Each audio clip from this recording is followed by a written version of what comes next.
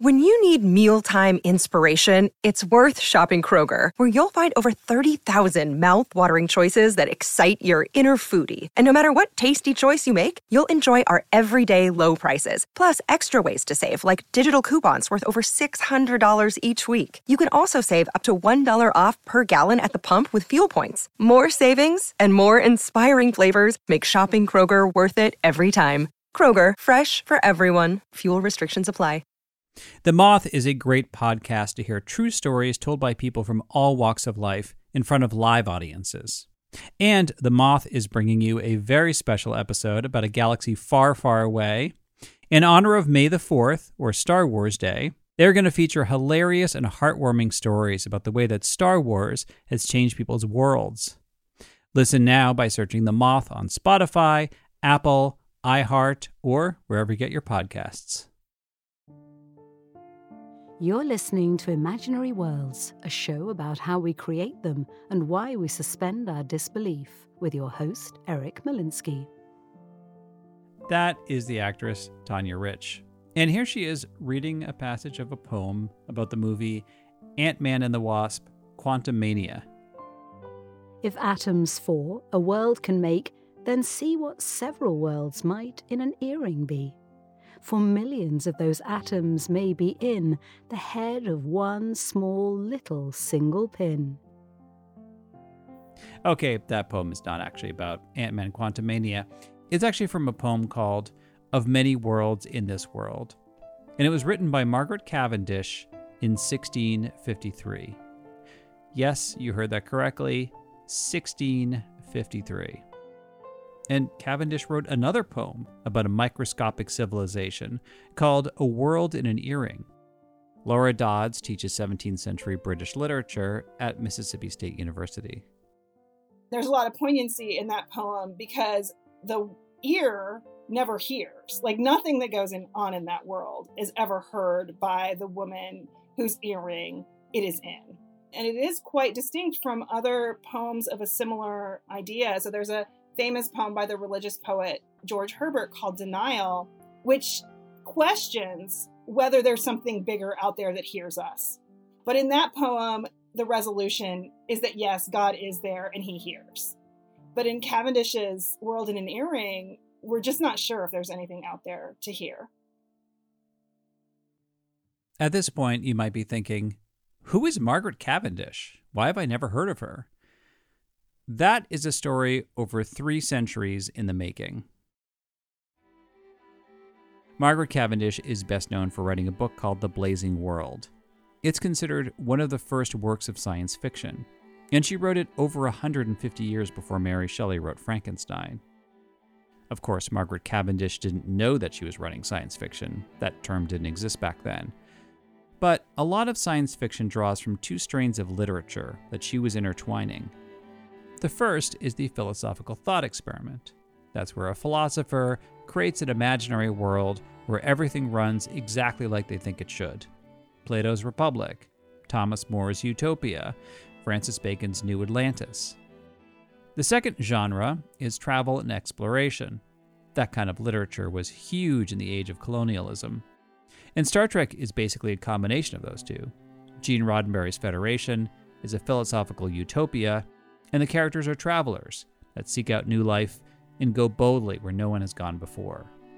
300 years before Star Trek premiered, in 1666, Margaret Cavendish did something very similar with The Blazing World.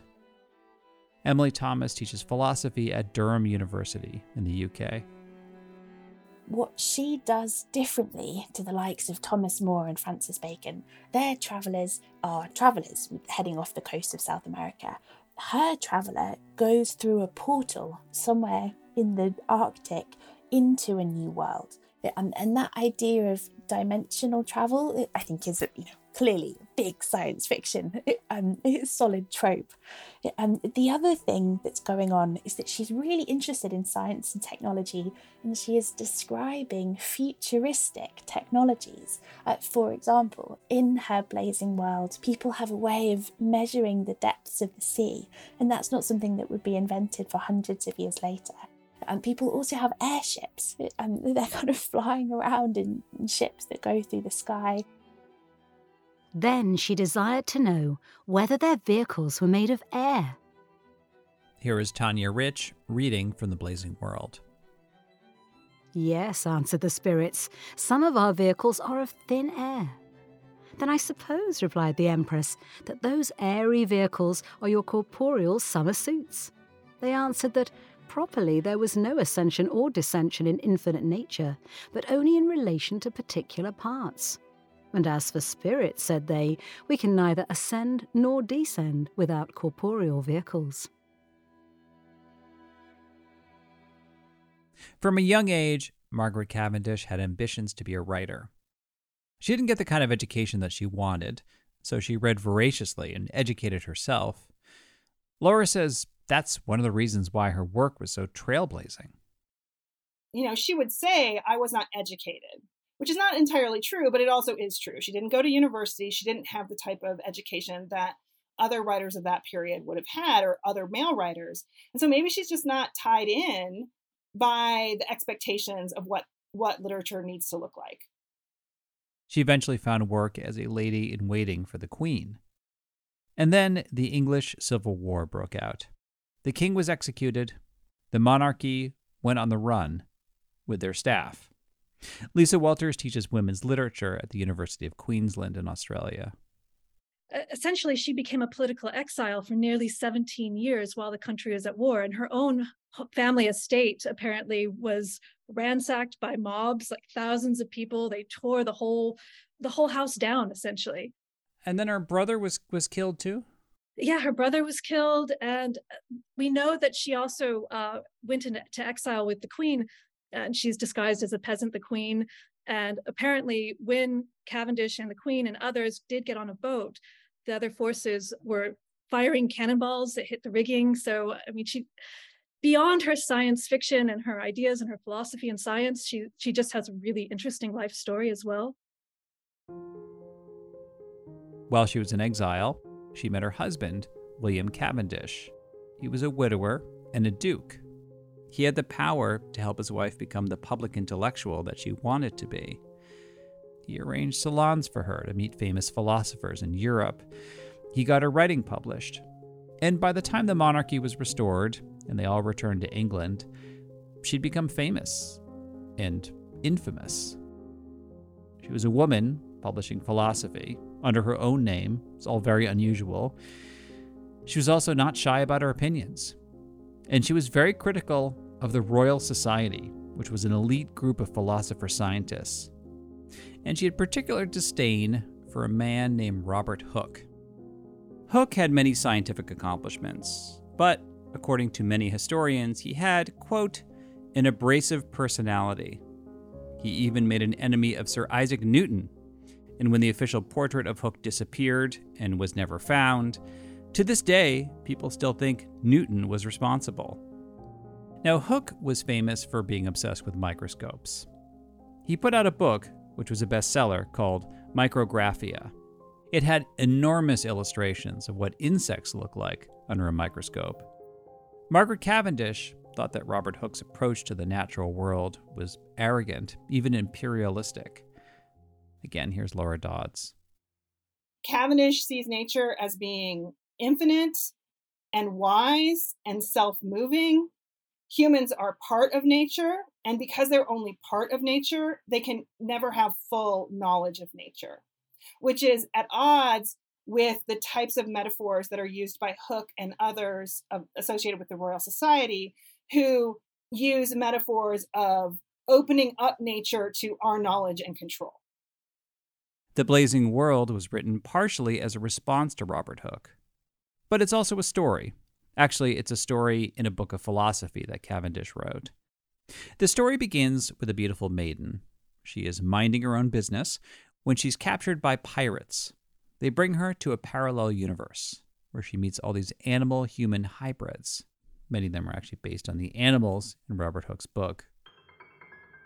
Some were bear men, some worm men, some fish or mermen, otherwise called sirens, some bird men, some fly men, some ant men, some geese men, some spider men, some lice men, some fox men, some ape men, some jackdaw men, some magpie men, some parrot men, some satyrs, some giants, and many more, which I cannot all remember.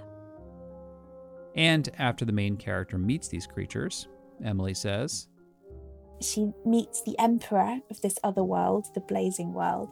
It's so called because there are two suns shining down on it rather than just one. And the emperor himself falls in love with her because of her great beauty and virtue. And so he makes her the empress of the world, and then sort of wanders off. So he makes her empress, says, here, have control of everything. And then he leaves. So what she sets about doing is creating a society. So she makes the bear men into her experimental philosophers, the bird men become astronomers, the foxes become politicians, and so on. That's when she focuses on Robert Hooke's book, Micrographia. Here's Laura. When she has her characters get their microscopes out and look at a louse, and of course the image of the louse from Hooke's Micrographia is so impressive, right? It's this it looks giant. You can see so much detail. But the Empress says, well, now that you have this image of the louse, can you actually solve the problems that lead lice to be on humans? Like, can you solve poverty? Can you help these people who are subject to the bites of these insects? Of course, the bear men who have their microscopes, they say, no, we can't.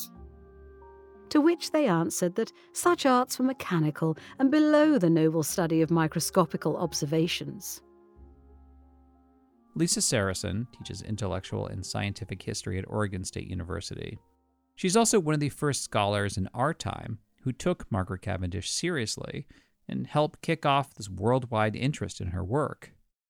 She says the Empress goes on to question all of the creatures in the Blazing World about the different schools of philosophy they subscribe to. She doesn't like most of them, does not like the lice men, does not like the bear men, does not like the spider men, likes the worm men. The worm men who present a materialistic philosophy, matter and motion, which is very close to Cavendish's own ideas. She says, that's pretty good. I like that. And so she has these scientific societies, but after a while she starts to think, the Empress starts to think, maybe all of these various scientists might cause rebellion and division in the new Blazing World.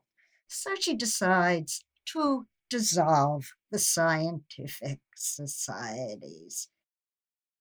Besides schooling people on philosophy, Margaret Cavendish also got really into world building.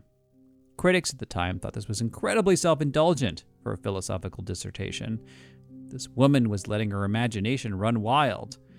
But Lisa Walters thinks that Cavendish was discovering the joy of being a science fiction writer. She imagines something kind of like submarine technology. She even discusses the possibility of what we would today refer to as a zombie army. So it's really startling how modern some of these ideas are. Alas, replied the Empress, that will never do. For first, said she, it will be difficult to get so many dead bodies for their vehicles as to make up a whole army, much more to make many armies to fight with so many several nations. Nay, if this could be, yet it is not possible to get so many dead and undissolved bodies in one nation, and for transporting them out of other nations, it would be a thing of great difficulty and improbability. But put the case, said she, all these difficulties could be overcome. And she imagined synthetic drugs that could extend a person's lifespan indefinitely. She asked how it came that the imperial race appeared so young, and yet was reported to have lived so long. Some of them 2, some 3, and some 400 years. To which they answered that there was a certain rock in the parts of that world which contained the golden sands, which rock was hollow within, and did produce a gum that was 100 years before it came to its full strength and perfection. This gum, said they, if it be held in a warm hand, will dissolve into an oil. the effects whereof are following, it being given every day for some certain time to an old decayed man, and after the cere-cloth is taken away, he will appear of the age of 20, both in shape and strength. Lisa Saracen says, at this point, the story gets even stranger. The Empress summons the spirit of Margaret Cavendish to be her scribe, so the author appears as a character in her story. And the two of them discuss scientific ideas for a while. And then Margaret Cavendish is missing her husband. So the soul of the Duke of Newcastle joins them in a kind of harem. Laura Dodds is fascinated by this relationship between the Empress and the Duchess, which was Cavendish's title in real life. I mean, it's true that some scholars once saw the Empress as a kind of straightforward representation of Margaret Cavendish. But I think that a closer reading of the text, in particular when you think of the fact that when the Empress does something wrong, the Duchess is there to call her out on it. And when the Duchess does something wrong, the Empress is there to ask about it. The Duchess says, I'm so concerned with singularity and fashion, and I don't like to pay attention to what other people think. And the Empress says, well, that's nice, but since you are a fine lady, you have the privilege to do that. There are actually 3 doppelgangers of Cavendish in this story. The character of the Duchess, who is supposed to be her, the Empress, and whoever's narrating the story. It's also possible that Cavendish used this device to distance herself from the Empress. Because for a while, the character of the Empress is doing basically what main characters usually do in these types of stories. She's creating a perfect utopian society, or perfect by her standards. But then she brings the technology of the Blazing World back to her home world, and she doesn't exactly come back as a figure of enlightenment. In the second part of the Blazing World, I think she becomes a despot or a tyrant because she's able to use superior technology to exert her control over that world. The Empress appeared with garments made of the Starstone, and was borne or supported above the water upon the fishermen's heads and backs, so that she seemed to walk upon the face of the water. And the bird and fishmen carried the Firestone, lighted both in the air and above the waters. But good Lord, what several opinions and judgments did this produce in the minds of her countrymen! Some said she was an angel, others she was a sorceress.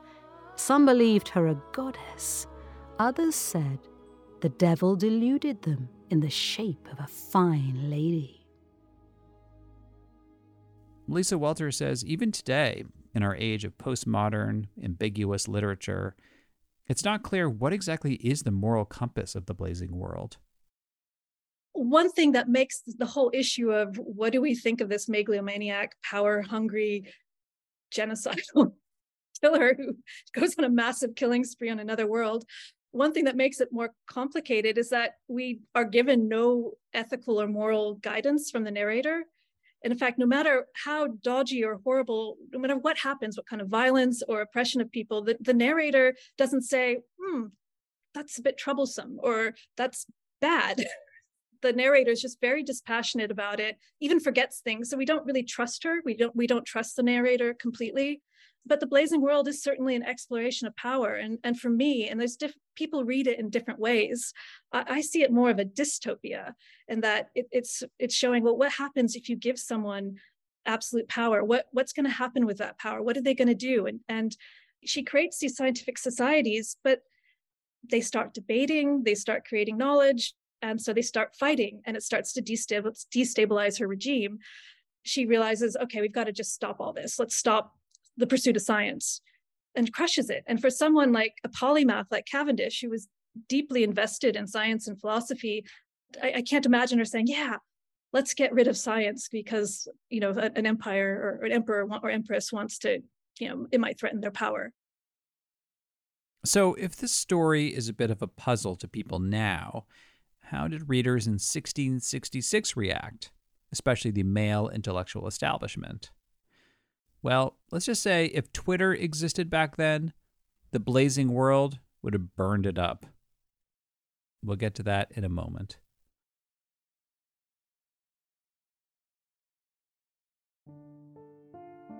When The Blazing World came out, the Age of Enlightenment had not really extended to women's rights.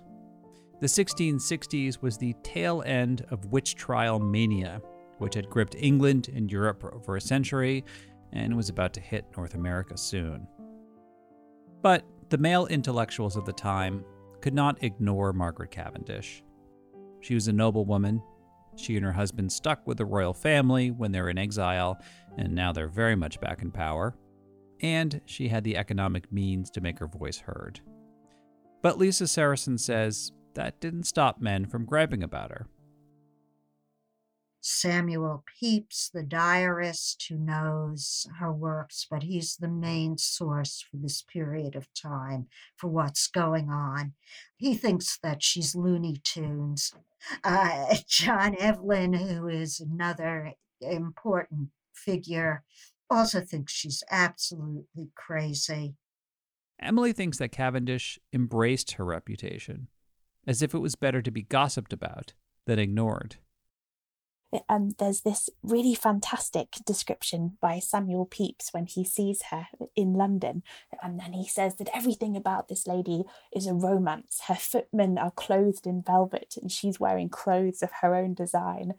So people thought she was eccentric, mad, and really unwomanly. That's a complaint that you hear really frequently.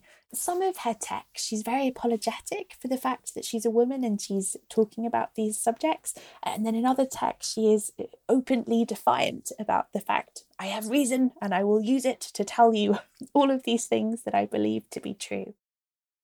After The Blazing World was published, the Royal Society of Philosophers invited her over. That was a big deal. She was the first woman invited to visit. But Lisa thinks their goal was to set her straight. She clearly thought that the Royal Society was fairly idiotic. You've got to love her. She's just so wonderful. So wait, what happens when she goes there? She creates a spectacle of it, and crowds gather along the road to the Royal Society to see her coming along, and she has sort of a parade. When she gets there, they give her a tour. They show her these newfangled devices they're working on. She nods along, says, very interesting. However, she was not converted into a follower. She publishes another book of essays criticizing the new science and with some more of her, what we would call her imaginary ideas. I love that one because at the end of that, she has an imaginary world that has some sort of rock creature in the middle of the sea that has appendages of arms and legs, and people who have lost or have died can go and get new bodies and be recreated. By that time, this is kind of very odd, strange stuff, but wonderful. Emily says Cavendish didn't want to just troll the Royal Society, and she didn't want to be lectured to. She wanted people to debate her. She thought that would be a true sign of respect. What I find sad about Cavendish is that despite the defiance, I think that she was philosophically lonely. So she issues a plea in one of her early books for people to debate philosophy with her publicly, and nobody will come forward and do that. And sadly, there's even another woman philosopher around the same period, Anne Conway, who was tutored by a very famous Cambridge philosopher at the time called Henry More, and Henry More even advises her in a letter not to be in touch with Cavendish because of the way that she's acting is so unseemly. And didn't she write letters to herself from other philosophers or other people? She did, yeah. She produced a set of fictional dialogues where she stands in the boots of another philosopher, and the two of them sort of argue each other's points with her writing both sides. That feels to me like she really, really wanted public recognition and sparring partners, and just didn't get them. Too bad, because her ideas were way ahead of her time. Okay, here's a really big philosophical question for you. What is the mind? Today, we tend to think that the mind is made of matter, and that thoughts and consciousness is composed of bits of the brain moving very, very quickly and sending signals to different parts. And that is exactly what Cavendish proposed. And this was really controversial, because everybody thought that what our minds were our immaterial soul, in a kind of Christian way.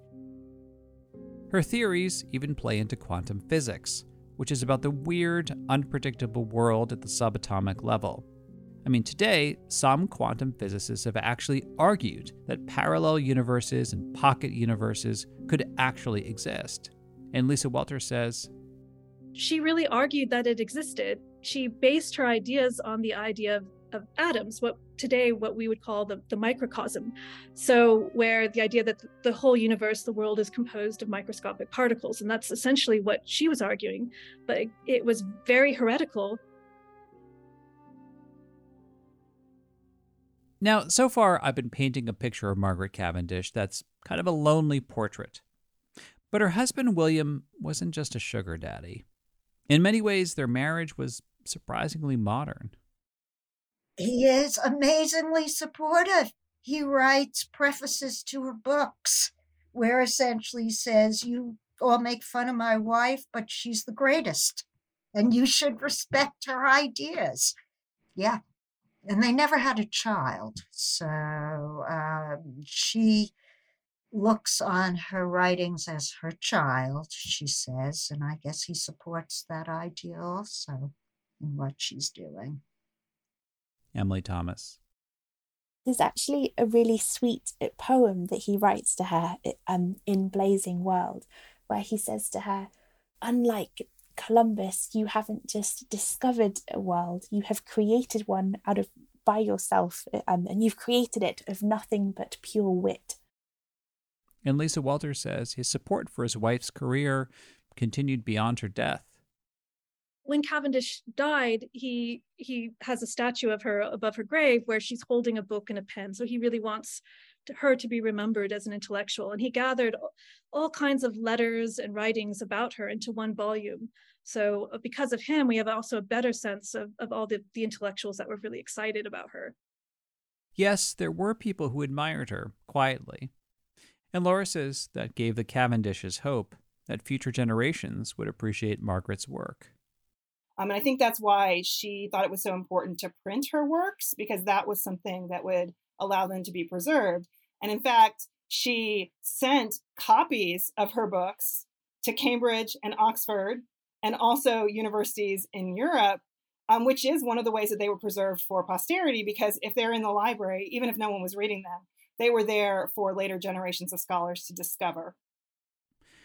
Although she was mocked by historians for centuries. They even gave her a posthumous nickname, Mad Madge. She was eventually rediscovered by feminist scholars in the 1970s and 80s, who suspected there were probably great minds buried in the archives. And Laura says around this time, you can start to see Cavendish's influence on science fiction. The Female Man from 1975 was a groundbreaking novel written by Joanna Russ, and Russ cited Cavendish as one of her influences. The Female Man is a story of multiple different worlds that are connected somehow and then have parallels and also differences. The Female Man also has 4 female protagonists who are versions of each other, each of which have different life chances and different life possibilities depending upon the worlds that they live in. And there's more. China Miéville, in 2 of his novels, he responds to or acknowledges Cavendish, in particular this idea of moving between worlds. And then Philip Pullman's His Dark Materials sequence has a lot of resonance with Cavendish, even if it wasn't a direct influence, because that story also begins with a young girl who travels to the North Pole and meets a talking bear and then travels into another world. It's tempting to imagine Cavendish as a hero or a prophet of our age. I mean, this is the time she would have thrived. But if she were around today, I can imagine her still being controversial across the political spectrum. And you know that she'd have opinions about cancel culture. Although Lisa Walters thinks Cavendish would love the attention and love having battles on social media. She would say, yes, I want to be problematic. She loved debate. I mean, to the point that in her final philosophical treatise called Grounds of Natural Philosophy, she has different parts of her brain arguing with each other. So the idea was that we see this in the Blazing World. The self is not just sort of this whole complete static entity. It's mixing and melding with other selves and ideas. And so even in her philosophy, she's like, well, I'm not settled on particular opinions. There are parts of me that actually might have some doubts. And so she actually quite literalizes those doubts by saying, well, these thoughts said, I don't know, I don't really agree with this philosophical position. But then she'd say, but most of my brain really did agree with this stance. So she really, I think, yeah, I agree with you in that she would really welcome debate. But this is just a fantasy. As much as Margaret Cavendish thought about the future, she could never know what her place would be in it. She had to keep writing and keep the faith that she wasn't deluding herself. To me, that's the beauty of her story. She didn't get the life she wanted exactly, but she created a good life with a person who loved and understood her, and she used the superpower that she was born with, her vivid imagination.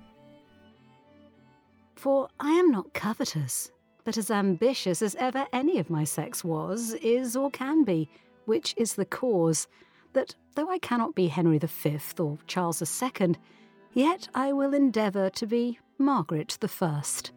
And though I have neither power, time, nor occasion to be a great conqueror like Alexander or Caesar, yet rather than not be mistress of a world, since fortune and the fates would give me none, I have made one of my own.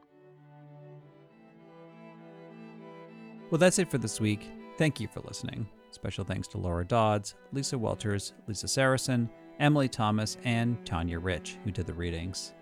My assistant producer is Stephanie Billman. If you like the show, please give us a shout out on social media or leave a review wherever you get your podcasts. It always helps people discover imaginary worlds. If you'd like to advertise on the show, let us know. You can email sponsors@multitude.productions. The best way to support Imaginary Worlds is to donate on Patreon. At different levels, you get either free Imaginary World stickers, a mug, a t-shirt, and a link to a Dropbox account, which has the full-length interviews of every guest in every episode. You can also get access to an ad-free version of the show through Patreon and buy an ad-free subscription on Apple Podcasts. You can also subscribe to the show's newsletter at imaginaryworldspodcast.org.